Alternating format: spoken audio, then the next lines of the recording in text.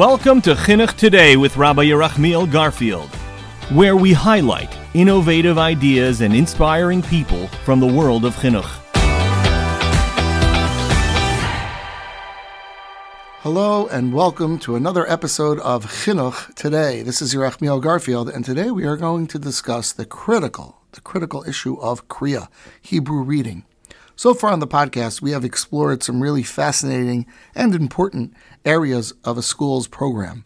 We talked about social emotional learning, which is about the child's development as a person, their emotional progression and maturity, and being able to deal with life's difficulties. We've also talked about hashkafa and the importance of imbuing children with the love of Torah and a love of Hashem and a connection to our heritage. One cannot think of a school without these elements. A Jewish school, for sure, which is focused so much on solidifying a child's connection to HaKadosh Baruch Hu in the future. But there are actually some academic areas that play that critical role as well. One could argue about some of the finer aspects of a curriculum, how important they are, what level of yedios or how deep to go into Nevi'im. These are legitimate areas that could be discussed and argued about. Do you go faster? Do you go deeper? Do you go slower? Do you make sure the children end elementary school or high school with a certain amount of bikiyas in knowledge, a certain amount of broad knowledge of Torah? Another area that could be debated is Ivrit and how critical spoken Ivrit is to a child's future as a Jew and future Talmid Chacham. All of this is legitimately discussed. But there is one academic skill that no one could argue about is a critical component of becoming a successful Jew. Not to say that we could judge fully on what a successful Jew is. We certainly recognize that being a successful Jew comes in many shapes and flavors, and who are we to ultimately judge? We'll leave that to HaKadosh Baruch Hu. But as much as a school could know, and as much as a human being could perceive about what an educational system needs to produce to create a successful adult, I don't think anyone could argue that Kriah, the ability to simply read Hebrew clearly and comfortably, is one of those critical skills. I remember Rav Yaakov Weinberg, Zecher Tzadik Livracha, who is the Rosh Hashiva of Ner Yisrael in Baltimore, and known throughout the Chinuch world as one of the thought leaders, one of the critical thinkers who really wasn't scared to talk his mind, so to speak, at a Torah Masorah convention. Unfortunately, I came to Torah Masorah after his Patira, after he died, so I didn't personally get to hear him in those venues, but there are tapes available. And I remember I was listening to a tape of him at a question and answer session, and he said that the most important job that a school does is teaching Kriah, which I thought was very interesting, that becomes such a critical piece. But the truth is that Kriah, Hebrew reading, is the key to all of Jewish tradition, right? All of Torah, all of learning Torah and davening, and just so much of what we do is connected to Kriah. That's more on a macro level. On a micro level, simply getting through school, the amount of Kriah, Hebrew reading needs for a child in first, second grade, between there and 12th grade or base medrash or seminary, it's going to be very heavy. And if we don't make sure that children are reading by the end of third grade and really the end of second grade, but let's say solidified, they're reading fully by the end of third grade, that child will be set up for failure. And we could sometimes steal statistics from the secular world. I'm not sure how transferable this is, but it does just highlight the importance of Kriah. The research on the secular world in terms of people in prison and people in success rates, etc., the connection between finishing third grade with a solid foundation and success later in life is very significant. And I would suspect that the same reality exists for us, that if we cannot get our children reading well by the age of third grade, we have failed. Now, the scary statistic you are going to hear from our guest is that we are not doing a great job. He has a program, MaDYK, which we're going to hear about, which collects data from thousands and thousands and thousands of Jewish children in our schools. And I can't even repeat the statistic because it's too painful, but there is a large number of students who are not mastering Kriah. So the reason today's presentation is so important is because I'm going to introduce you to Dr. Scott Goldberg. Dr. Goldberg and I have interacted quite a lot over the years. We were able to host a Torah Masorah fire chat. I hosted one, and he was the guest a number of years back at a Torah Masorah convention. And he is involved in many aspects of chinuch. There's a lot of beauty to who he is as a professional, and that he merges the world of scholarship and university with real practice. But with regard to Kriah, I think he shines remarkably because he had an opportunity through his undergraduate and graduate work to interact with the greatest minds in reading alive today, simply stated. The greatest minds, the developers of the Dibbles, which is a very well-known reading tool, and he partnered with them. It's like, you can't get better. He partnered with the greatest Kriah professionals, reading professionals, in America, and developed a Hebrew reading application of their philosophy and their theory. And that's what we're going to learn about today, how he connected to them, how he used their model and developed it, and how available his program is to our schools, and to make sure that our schools are doing everything we can to arm our children with this absolutely critical existential skill that they must master, and it is our great duty to do so. So I am so thrilled to introduce you to this remarkable educational leader, Dr. Scott Goldberg. Dr. Goldberg, welcome to the show. Thank you for having me. Oh, it's a pleasure. Okay, so we're going to get into your program, but let's just tell us, what do you do? Where do you live? Where do you live? What state? And what do you do every day? I live in Passaic, New Jersey with my family. My wife and I have been here for 25 years, really as part of the larger community growth. I think when we moved in, there were 750 families or so, and a square half a mile perhaps. Now it's, I think, a square mile and a half with 3,500 families or so. Wow. And we've had the real pleasure of raising our family here. And what do you do every day? So I have really a number of roles. The most important thing I do every day is get to engage with leaders of schools like you, leaders on the professional side, leaders on the lay side, really trying to advance Jewish education, advance the lives of children. That comes in a number of forms, though. I have the real pleasure of being the Golda Kashitsky Chair in Jewish Education at the Azrieli Graduate School at YU, at Yeshiva University, a chair that was filled by my late colleague, Rabbi Dr. Chaim Feuerman, Zecher Livracha, who filled that really in remarkable ways for many years. We shared an office together, and we learned so much together, and he taught me so much. So I do that, where I teach classes, I mentor students, advance both teachers and leaders of schools in that work, and also do research. And I also have the pleasure of leading a consulting company, a very creative name, Scott Goldberg Consulting, and we do a number of areas of work in Jewish education, leadership development, strategy work, searches for heads of school and principals. And I think the topic for today really focused on educational excellence, areas of work to improve teaching and learning in the classroom, and how it is that children learn. Awesome. And at Azrieli, do you have a subspecialty? Is the faculty broken up like people who are experts in A, Y, and Z? And if so, what is your focus there?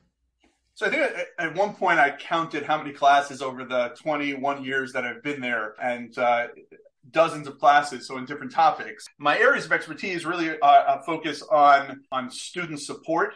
I have a master's in special education focused on learning disability education, and a PhD in applied psychology looking at systems, so systems of support for children and the like, and school systems. So I've taught classes over the years in psychology, in developmental psychology, in educational psychology, so kind of the underlying science of learning. I've taught courses in leadership development. I've taught courses for school leaders in governance and finance, budgeting, things like this, overall leadership. I teach the research courses for doctoral students, and for master's students, I teach a lot of classes now in differentiated instruction and in required course for our students in teaching Hebrew literacy.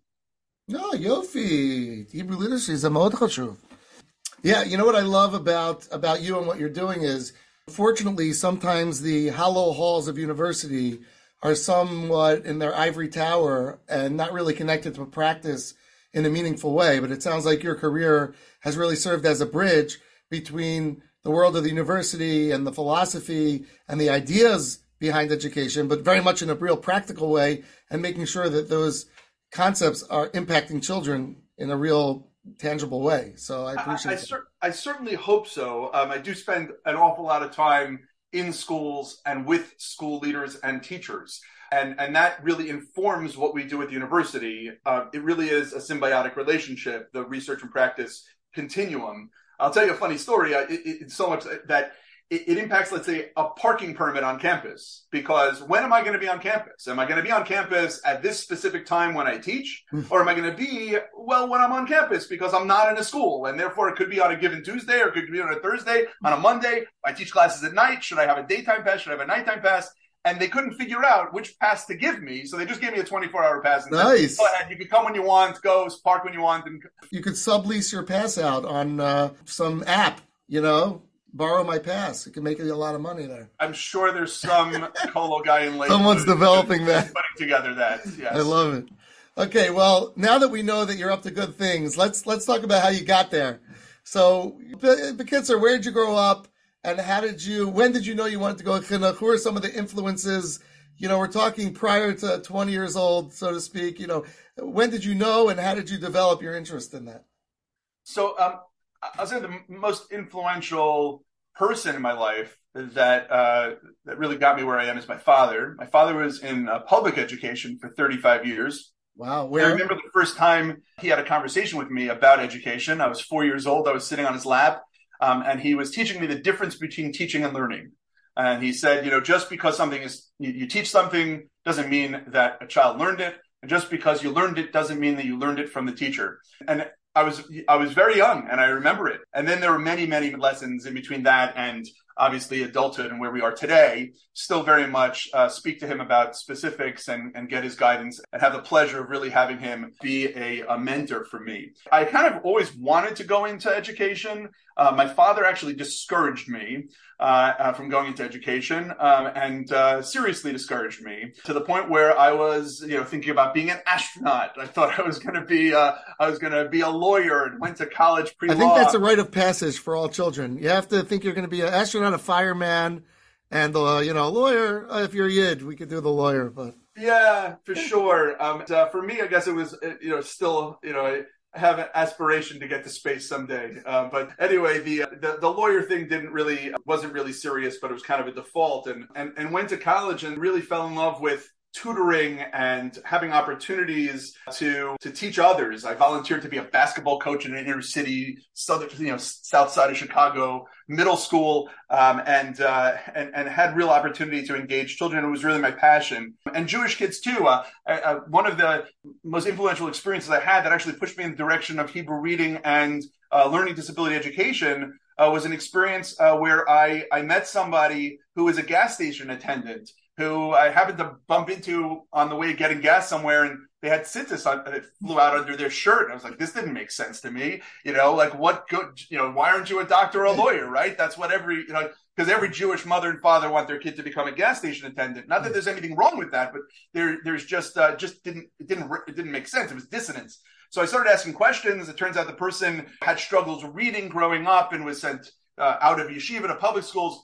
And one thing led to the next, and I was offering to learn with the individual who was in his early 20s. And within 6 months, he had so many ideas and had learned so much just by listening to his parents growing up, to Divrei Torah and to Hashkafa, and really had a worldview that was really remarkable. And he was reading within a short period of time based on some of the ideas that I had shared with him at the time. And that really drove me forward to want to go into education. I remember the conversation I had with my father when I was already in Eretz Yisrael after college, learning in yeshiva, where I called him from 5,000 miles away, told him that I was planning on going into education, and he embraced it. And the rest is history, if you will. Are you in touch with that guy today, the gas station? I do not have contact with you got to find out. He's a CEO of Pepsi or something. I am sure that he is supporting many mostos around the world, as many kids who struggled through school do.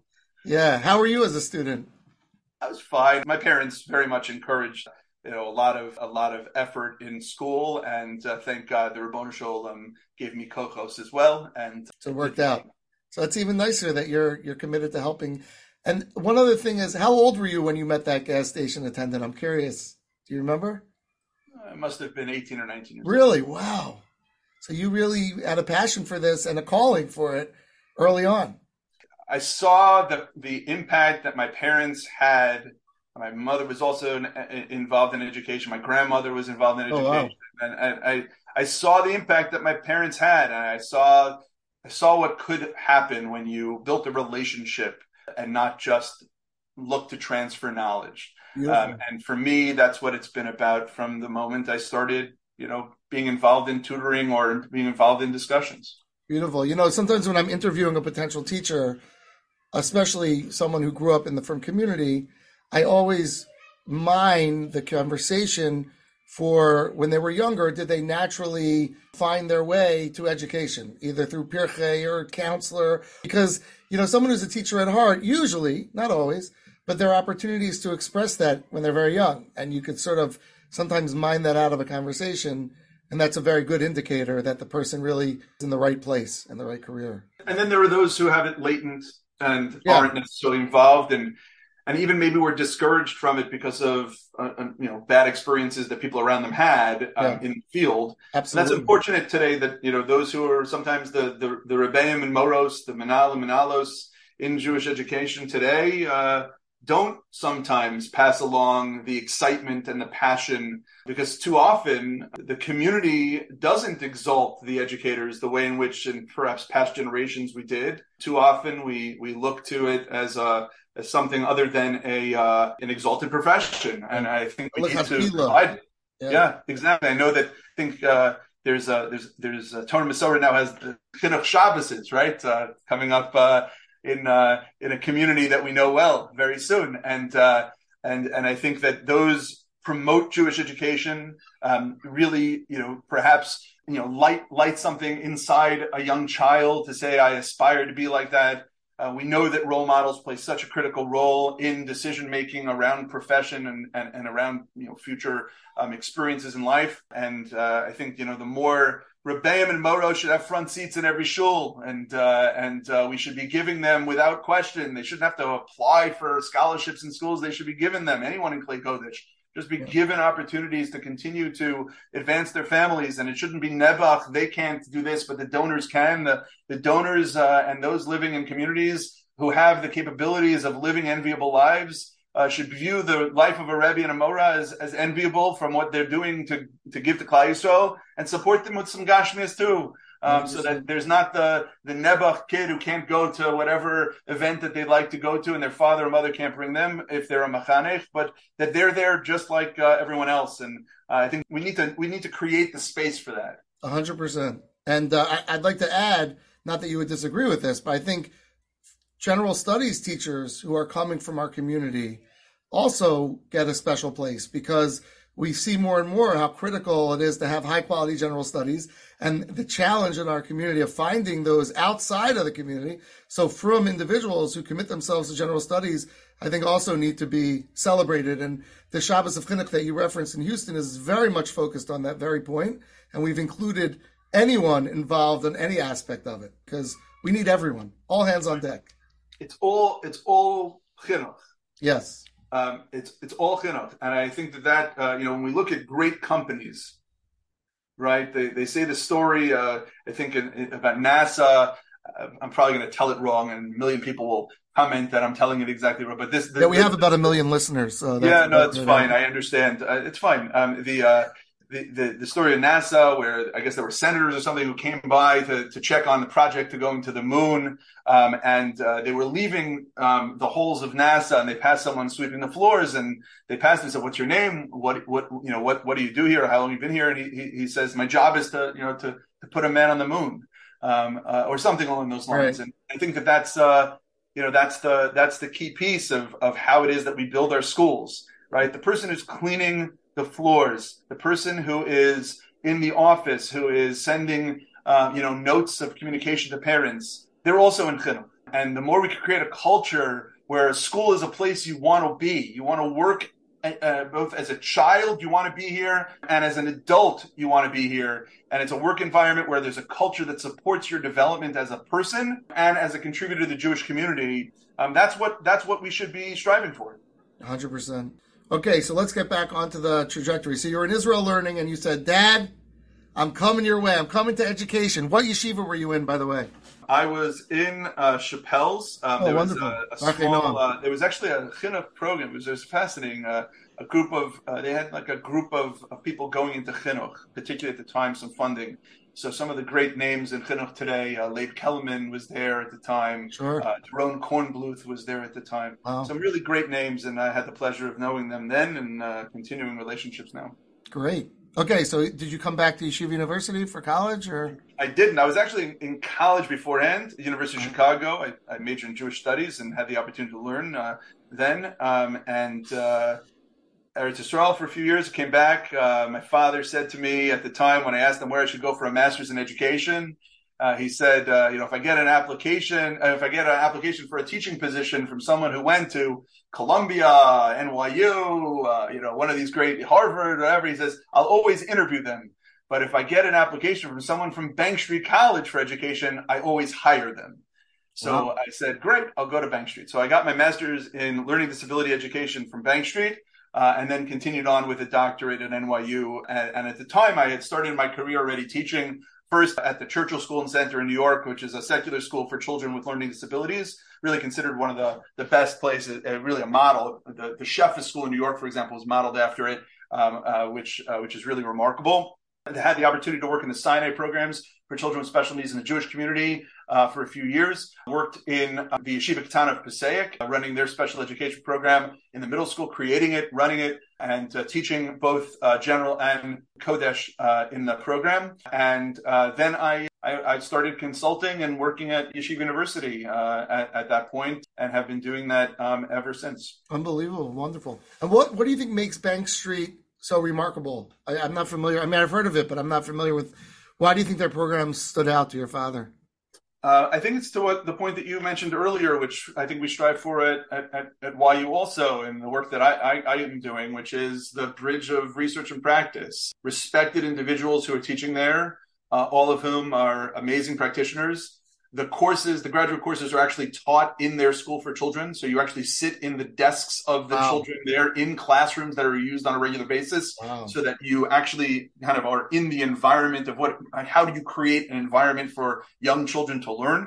So it is a remarkable environment for adult learning also. And you see a lot of those universal principles of learning and creating such an environment with people who are great role models. Again, top of their field in terms of understanding the research, but also able to translate it into practice, and people who have been practitioners in the field as teachers and leaders of schools. You're reminding me of like when you have a professional development, someone comes to your school to speak to the teachers about active participation, and they're just standing in front the whole time lecturing, which is the exact opposite of what they're saying, makes everyone suspect their message. But when you're able to live what you preach, I think that really changes the educational experience for everybody. So that's a great answer. Can I share you a quick anecdote of the time there that exemplifies that? So we had to, as a practicum for a course in teaching math, I had to do a final project, and it was teaching a small lesson, a mini lesson, and I was given a topic, teaching fractions. So part the whole relationship, I think it was at the time. So I was told we want you to teach two different lessons. A lesson where you can request any resources you want, and another one where you're going to have to teach with like very minimal resources. In fact, at the time, I think New York City public schools were overcrowded, and they started using converted bathrooms into classrooms. So literally, they took us into the bathroom. Obviously, it wasn't a functional bathroom, and they had us teaching in this. No and windows. They also had me teaching in a classroom. Yeah. So what I did with part the whole relationship, I was thinking, what can I do? So I used lipstick for my wife and on the squares of the tiles in the bathroom, almost as if it was a manipulative.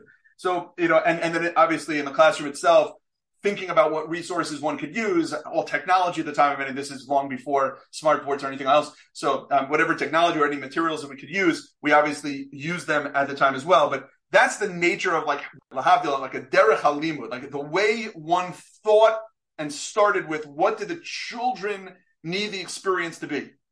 How can I take any environment, no matter whether it is the most craziest environment of like a reconverted bathroom, and be able to then change that into a learning environment where, given the materials around us, we can inspire children and get them, to learn what needs to be learned. Beautiful. And I love your can-do attitude, right? Someone might say, it's a bathroom. What do you want from me? I could just see that. And you could also look at it as, how do I maximize the resources and the opportunities that do exist? And I think in education, where, one of the challenges is our lack of resources, that's really the mindset we have to come to it, or I come to it with, how do I make the most of the resources available to me and maximize them? So I love that. That's a great example. So we're going to get into MaDYK, which is your wonderful and innovative Kriah-related program. I'd like you to please just tell us in 2 sentences, we'll get into it more, but what MaDYK is, and then how you came to it. How did it evolve from these experiences and positions you were in? MaDYK is what's called a dynamic assessment. It means that instead of it assessing what I just taught you and being based in a specific curriculum, so did you learn the last unit or the last letter and vowel that I was able to teach, or the last vocabulary words, so that I can assess you retrospectively? Did you learn what I just taught you? Which is typical in schools and appropriate. We should continue to do those type of mastery assessments to ensure that children learn every single individual isolated skill or rule of Kriah. What it does, as dynamic assessments do, is it is more predictive and holistic. So that what winds up happening is it integrates and it assesses this integration and synthesis of all of your reading skills in order to predict whether or not you are likely to be a good reader or not. It is an indicator of future reading. Much like a thermometer doesn't actually measure health, but it indicates whether or not there's something health related that is going on medically for you. Wonderful. And we're gonna dig into how you did that. It's, we do use it here in our school, and I can tell you it's transformed our intervention and support for Kriah. So we'll talk about that.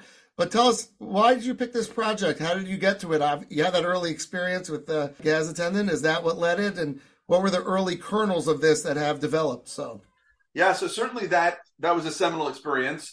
Then, whenever you are in a learning environment, if you keep your ears open and you keep your eyes open, you find good people in every educational environment, every environment. You can if you're open to learning, you're going to find the right people to kind of connect yourself to. And I had the pleasure early on, again, at Bank Street to connect to people who were second language literacy specialists and really learn from them. And then when I showed up at NYU, there happened to be a visiting scholar who had studied at the University of Oregon and had connected to the original authors of what was called DIBBLES at the time. Stands for Dynamic Indicators of Basic Early Literacy Skills. The individuals were Roland Good and Ruth Kaminsky, who really were the original authors of that. Their company now, over the last several years, shifted to, it's called Acadience Learning, and their measures are called Acadience Reading. But for the last 20 years, I connected with them 20 years ago and started really trying to understand how this type of measurement, dynamic assessment, could be helpful in schools, not only related to reading, but nowadays there are dynamic assessments of mathematics, there's dynamic assessments of writing, there's different ways in which we might track behavior accordingly and the like. And this all was innovated at the University of Oregon, again, decades ago, long before I showed up on the scene at NYU with this visiting scholar who had been trained there. So I learned this methodology, and immediately both Roland Good and Ruth Kaminsky, these authors of this assessment now, which is adopted by the entire New York City public school system, for example, and they have loads of people around the country. They have Spanish version, French version. They embraced me as a partner to develop what would basically be the Hebrew version of it. And it's actually a funny story. They called MaDYK because Roland said to me that our measure is called DIBBLES. It's an acronym. Your measure has to be an acronym, just like our French. There's a French and Spanish. IDEPEL and is the measure, and IDELS, I think, is the Spanish version. They have these acronyms, but the acronym spells something that when you say it out, it describes the measure, but and the word itself has to sound like a word in the language, but can't be a real word. Very interesting. So after like 4, 5, 6 months, a team of people that I was working with said, maybe let's figure this out. Mivchan Dinami Shel Yicholot Kriah, which is basically dynamic indicators of basic early literacy skills, is MaDYK. So it sounds like a Hebrew word. It's not MaDYK, but it's close. MaDYK, and that's how it was named. And for the last 20 years, I've been engaged with Roland and Ruth to guide and develop the protocols for the research to understand and build the highest levels of research rigor in development of the measures, for monitoring their progress to ensure that they are actually doing what they're supposed to be doing in the field. Again, these are some of the best researchers in the world and the best developers of measures, And it's really been a tremendous blessing to have their guidance and support on the ground, so that they have, helped guide the development of the measures, helped look at the data to see how it is that the measure is performing, and ensure that the measure is not just something, we didn't just develop it in our basement, but it is at the highest levels of evidence for reliability, validity, and psychometrics that you would expect for any other general studies measure that we might be, buying, tracking, and supporting and monitoring the progress of our students. There's so much to applaud in your work of bringing the best in the world to our Jewish students. I mean, that is such an inspiring and important thing to invest in, and I'm so appreciative. So thank you for doing that. I wonder, linguistically speaking, are there anything that you learned about Hebrew that distinguishes it as a language, and therefore the test had to be adapted accordingly? Yes, this was not just a translation. And in fact, MaDYK it's not one test. It's a suite of measures, just like Akkadian's reading is in a suite of measures. So they're all attached to what are called these basic early literacy skills: phonological awareness, what is generally called alphabetic principle or orthographic principle, fluency of connected text, vocabulary, and comprehension. So we needed to understand the linguistic structures of Hebrew differently than English in order to be able to develop the various measures. A couple of major ones that come to mind, but we just don't have the time to go into in detail, would be things like in English, the syllable structure is something called onset rhyme. So like a word like cat would be broken up as at. That is the onset, at is the rhyme, and you can have word families, the at family, the it family, the those kind of the it family and things like this, and therefore you can have cat, and then you can say, well, start with b, bat, etc. In Hebrew, the structure of a syllable, closed syllable at least, is quite different. It is what's called body coda. So a word like dug, fish, is not d-ag, which would be the onset rhyme, but is da-g.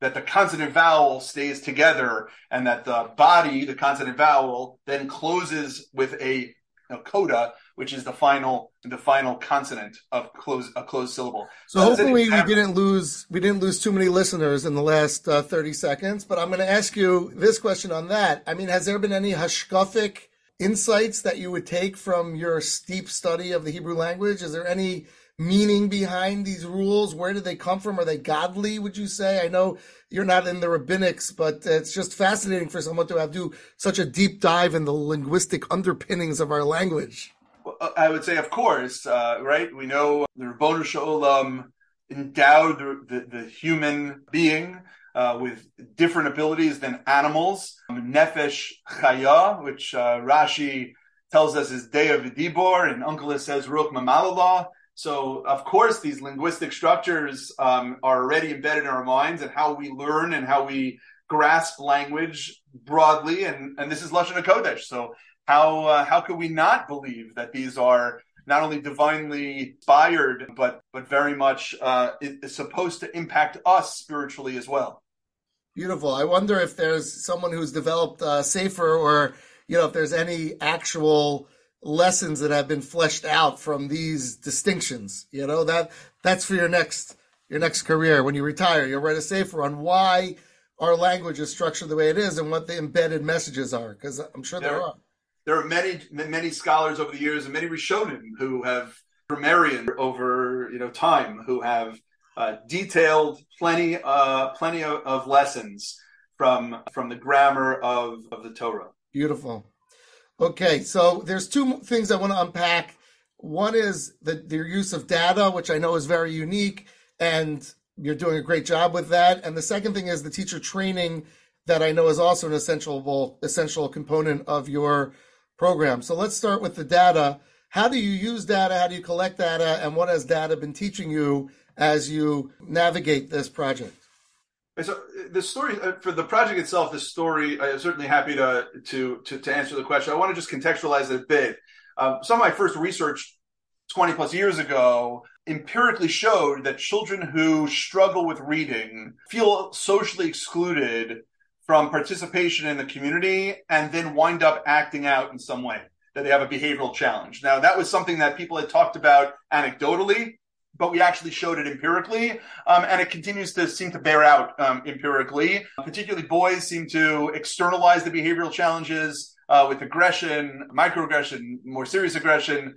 Girls tend to, again, these are trends, tend to internalize with anxiety and other internalized behavior challenges. But there is a pathway specifically that comes from feeling excluded. And since our schools are so based in literacy and texts play such a critical role in our schools, children who don't have access to that, who struggle with it, very much feel separate. And that creates a concern. The end of third grade in English, and same thing for Hebrew, seems to be what we call a cliff, where if a child does not have grade level reading by the end of third grade, their outcomes for academic, behavior, social, emotional, and religious development wind up plummeting. That doesn't mean that one can't remediate or support children after the end of third grade, beginning of fourth grade. It just means that the gap is so much greater at that point. The trajectory for those who are weaker versus stronger in reading is so great that it becomes very challenging to overcome it.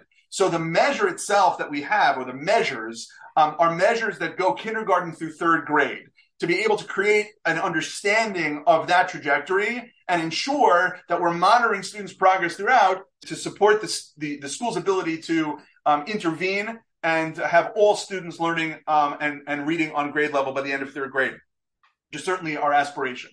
The sad reality is that if you look at the entire system across the world of all the schools using this measure, and again, it's really, I think, one of the only empirical measures of this type for second language Hebrew, it's the only one of its type, we find that there's really only about 35 to 40% of children reading at or above grade level at the end of first, second, or third grade. During COVID, that dropped to closer to 12 to 18%, that first June of the COVID years, and it has bounced back to about 35% or so.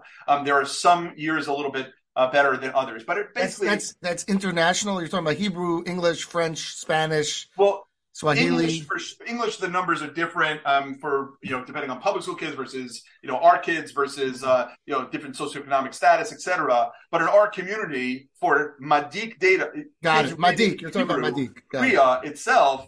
You're talking about that sad reality that there's a good 65% of kids who are reading below grade level at the end of third grade, which is not a pretty story, right? It's not a pretty narrative to tell. So what the data does, and you certainly can speak to this as a head of an institution that uses it, what the data does, and the measure is given 3 times a year to every student, right? So we're not going to be able to go into the details of exactly what the measure is, but the measure is given 3 times a year to students. And the outcomes of those assessments then allow us to understand, is a child at or above a benchmark, or are they below that benchmark? If they're below the benchmark, then we have additional measures between those 3 times a year. So between the beginning and middle of the year, and between the middle and the end of the year, that you can check in to see if interventions are working. Those progress monitoring measures, we call them. You can give them every week, every second week, every third week, depending on your institution. Those are only like 1-minute measures.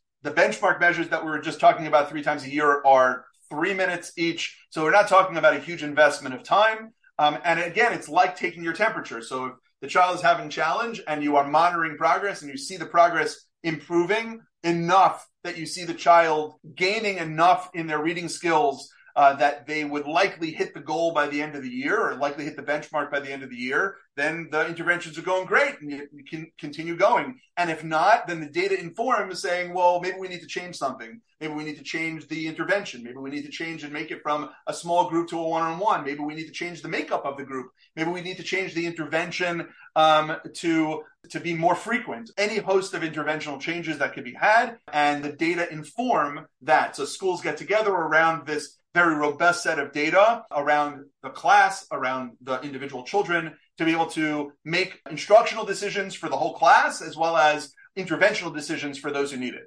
And I believe you collect data from all the schools that are participating and then use that as a reference point as well. Is that correct? Right. So that data is what I'm referring to. I can see worldwide. I can see just for North America. I can see for schools of this type versus that type, larger schools, smaller schools. I can, behind the scenes, see how the community is doing overall. And because it's not connected to a specific curriculum, but is assessing the skill of reading, it's an outcome measure of reading, we have, very useful information for the community.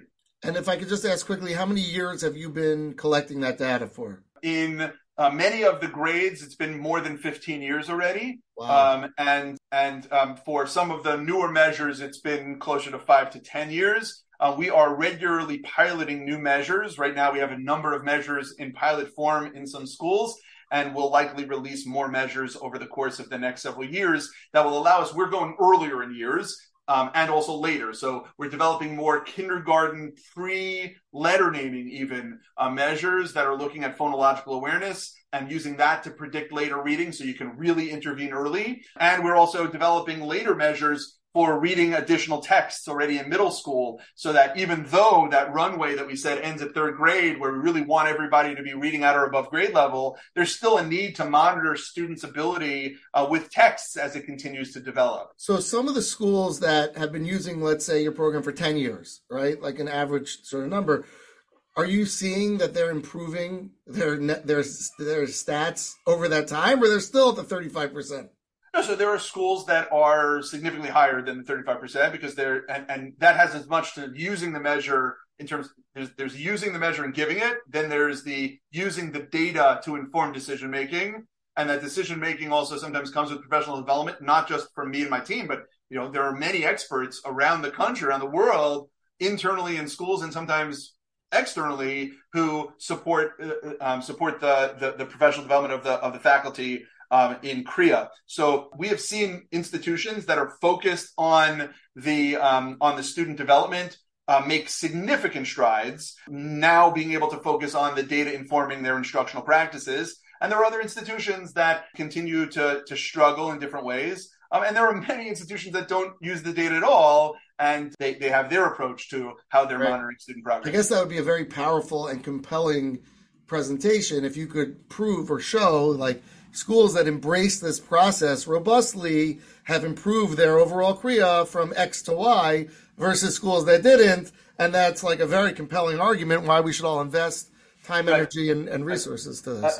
Again, I want to be clear that the MaDYK is an assessment tool.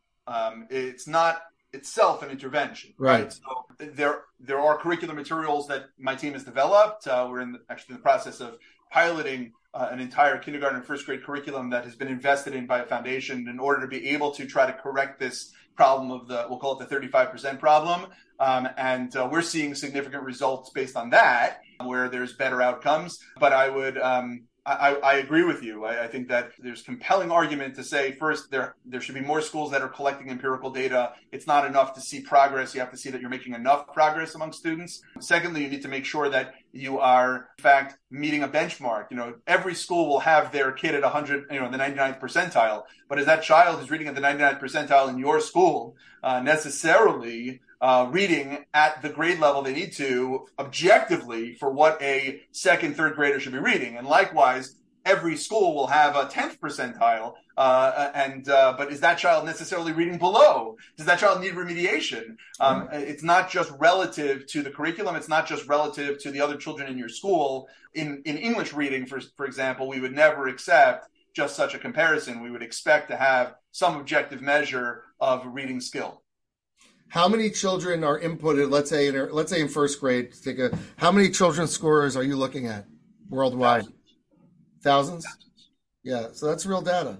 Wonderful. And just if you could briefly talk about the training that you do, because I know our school experienced that, and I think that's a very important component of any program. What kind of training and support do you give schools who use your system? Sure. So we try to set the threshold pretty low in terms of the assessment tool, right? So you don't have to buy a whole program. While it is that we certainly can provide help with regard to interventions and guidance in reading the data and interventions based on the data and ongoing teacher development and the like, we separate that out. And most schools have their expertise locally, or they get their expertise elsewhere for professional development. We focus our initial connection with the school just on the training on the measure, and that we've isolated down to one day. We're able to go over an overview of the purpose of the measure, as well as train the faculty that will be giving the measure, the various measures that they'll be giving, all within one day. And then schools are able to, because it's a fairly straightforward measure to implement once you learn the rules, the schools are able to continue to do it on their own frankly check in periodically, sometimes with a question here or there, and we support that. But most schools are flying at that point, being able to continue to do it on their own. And as long as a school has someone in the school who has been trained by us, they continue to do the work independently without our involvement. We maintain the database of, it's an online database for the scores. So schools input that. We see the back end of it, but the schools are able to get the reports immediately upon entering the data, so that, again, they don't have to interact with us. They don't have to wait for us to generate reports. The reports are immediate. The outcome reports are immediately generated upon entering data. So again, schools that are interested in MaDYK are able to get 1 day of training, and then they are able to implement on their own. And if they would like to continue to engage us for further professional development, they may. You said something at our training at our school that was so eye-opening, and I think I'd like you to share it with our listeners, because I think it's a well-known practice that needs to be addressed. You talked about not using nonsense words as Kriah practice. You have these books that will have made-up words with different letter combinations and sound combinations. You encouraged us not to use those books as a way to practice, but rather to use real text that the children would actually engage in. Can you just talk about that and elaborate why that's the case? Sure. It goes back to the basic early literacy skills that, phonological awareness and understanding the sound symbol correspondence, oftentimes called, the orthographic principle, is deeply connected to vocabulary. So something called orthographic mapping, for example, which is how the brain visualizes the language and connects sound to symbol at the word level, it could be prefix and suffix level as well, is something that is connected to vocabulary. So our children do enter school with some oral language. They know words like Shabbos and Kiddush, and they know, Torah, and they know, words of the Chagim and things like this. So they're probably, each kid comes in, even if they're not coming from a spoken language perspective, they're coming from a different perspective. They're still gaining a lot of vocabulary. So that vocabulary can be utilized in the practice of reading syllables, right? So the ability to be able to learn, read consonant vowels together doesn't have to be entirely devoid of meaning. Sha can be for, Shabbos, and Sha could be for Shalom, and She could be for Shemesh. And you can therefore have it be that it's connected both to vocabulary and meaning, but also that helps support the further development as you get to word level fluency in the brain. To do it entirely devoid makes it just a visual exercise as opposed to a language exercise. And since reading is a language process, it's important to connect all of the various basic early literacy skills, and that includes the vocabulary comprehension piece. Wonderful. I thought that was so insightful, and it really pulls together a lot of the chachma, a lot of the underpinnings of what's going on when a child is learning how to read, and the multiple skills and brain functions that are needed. Well, one of the pieces that comes up, an example I think I probably shared with you as well, is a lot of people spend a lot of time with visual discrimination, with, let's say, shins and sins and full pages of kids naming them or coloring the ones that say sh or whatever. And I shared at the time that's also embedded in vocabulary, right? There aren't a lot of kids who are going around saying Sema Yisrael. And it just indicates, and again, there are many other examples one can give, that when a child has the vocabulary and is appreciating the sounds of the language connected to that vocabulary, they're going to be much more a successful, skilled reader. Okay, very good. Excellent. So as we sort of close up, I wanted to just ask you if you've learned, in addition to the MaDYK program, I know you offer a lot of other support services to schools, and what are you finding as the key elements of success for schools, broadly speaking, either with MaDYK as best practices to support that, or just in general, where do you feel schools really should be focusing on their improvement, and where do you see the biggest bang for your buck in terms of that investment for schools? Yeah, thank you for asking. Again, the focus of the work that me and my team of consultants that I work with has been on leadership, on strategy, on leadership searches, for, and also on excellence. And we really see the interconnectedness there, providing leadership coaching and ongoing support to make sure that the person who is leading the institution has the best skills for convening a team, for working through difficult, challenging situations, for interacting with the community and parent body and the various stakeholders, and really is able to inspire, next in the school is critical. And being able to partner with lay leaders and the community in many institutions so that the relationship, everyone's rowing in the same direction, if you will. And that really is also connected to strategy, where if you do not have a strategy of what the focus will be for the next 3 to 5 years and invest in that strategy in that direction. So you say, we need to work on Kriah. Well, if that's in a vacuum and the investment is going to be just in the assessment, but not in supporting the teachers to be able to advance the literacy as you see what the results are, because you have an overall investment of finances around issues of educational excellence as manifest in Kriah and maybe other areas also. So then you're not going to advance the school. So if strategy is not clear, then you're going to have some people pushing in this direction, some in that direction, some teachers concerned, parents concerned, and you're just going to be a weather vane. And again, I think that's where the interconnectedness between leadership, strategy, and educational excellence, especially for an educational institution, is absolutely critical. We are in the business of advancing student learning. How can we not focus on student learning as part of our strategy? The answer is that might be an area where we are absolutely investing, but we also have to invest in leadership, and we also have to invest in other areas of work in our school, communications, community relations, advancing a building project or whatever. That's not against educational excellence, but one needs to make sure that we are solidifying educational excellence while also going after a strategy to advance the institution organization overall. Wonderful. And I'm so happy you're out there leading the way to help our schools. Is there anything else that you want to mention about your program or the work you do that you think we didn't cover? I just want to take the opportunity to thank you. Many leaders have taken a step forward to advance the field by focusing as a leader ahead of school and focusing internally on advancing their own school, like we just said. Our interactions have been more global. We've had many conversations that have been at the national level. And I thank you for creating this podcast and really creating a forum for advancing innovative ideas and advancing the field by not only looking inward, but looking outward to see how we can advance everyone together collectively. Thank you. Yeah, it's my pleasure. And you really hit the nail on the head. That is my intention, because there are so many amazing, wonderful things going on, and you're a good example of that.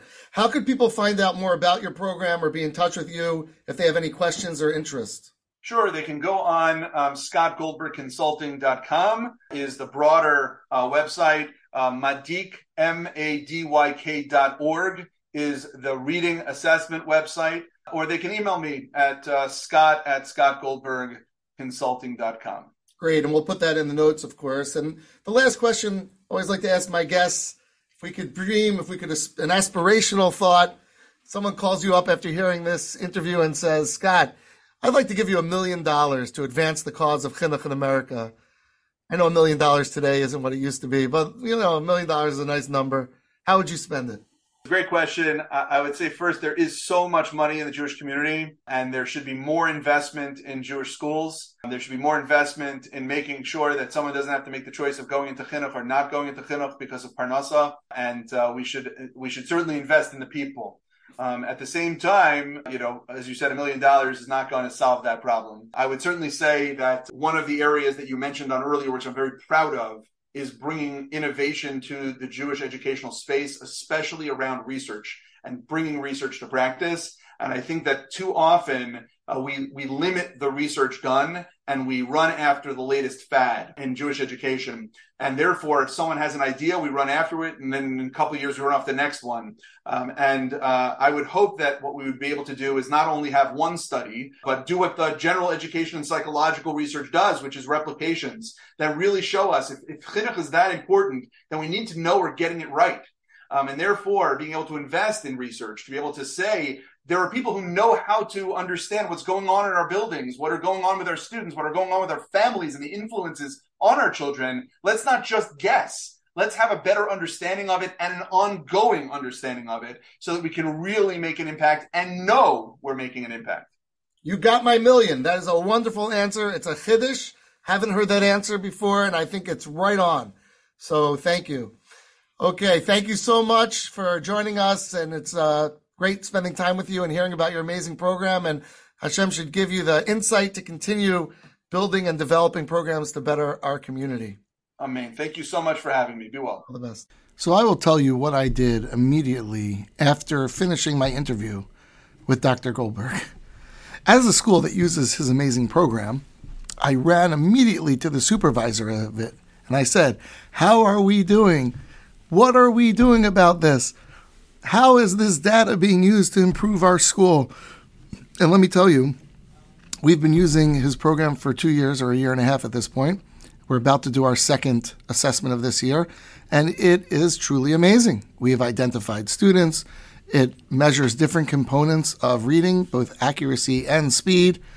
We've made different subgroups based on that feedback. We've upped the number of Kriah people who come. So we've just hired 2 additional Kriah support personnel who come in, and we have individualized Kriah groups for every child in 1st through 4th grade, and of course kindergarten as well. And so thanks to Dr. Goldberg and his program, in real life, I could testify that our school and many others, I am sure, are benefiting from it. And as I mentioned in my introduction, what I love so much about Dr. Goldberg is how he went to the best language evaluators out there that he was lucky enough to interact with and meet and have a relationship, and is using their wisdom for our students and our Kriah. And what a Kiddush Hashem that is, ultimately to take the Chachmas Hagayim the way it is, and to say, how can we leverage this to be MaDYK Kvod Shemayim and connect Yiddish children to their heritage, to learning, and in this case, to their Kriah. So thank you for joining us on this, another edition of Chinuch Today podcast. Of course, I have to end with the request to give me 5 stars and to share it. I really don't know so much how to get the word out, but I do appreciate my listenership. Happy to share with those who are interested. I know I have a bit of a niche topics here that are very much school focused, but that's what I am, so that's what I'm sharing. This is Yerachmiel Garfield wishing you all a wonderful day.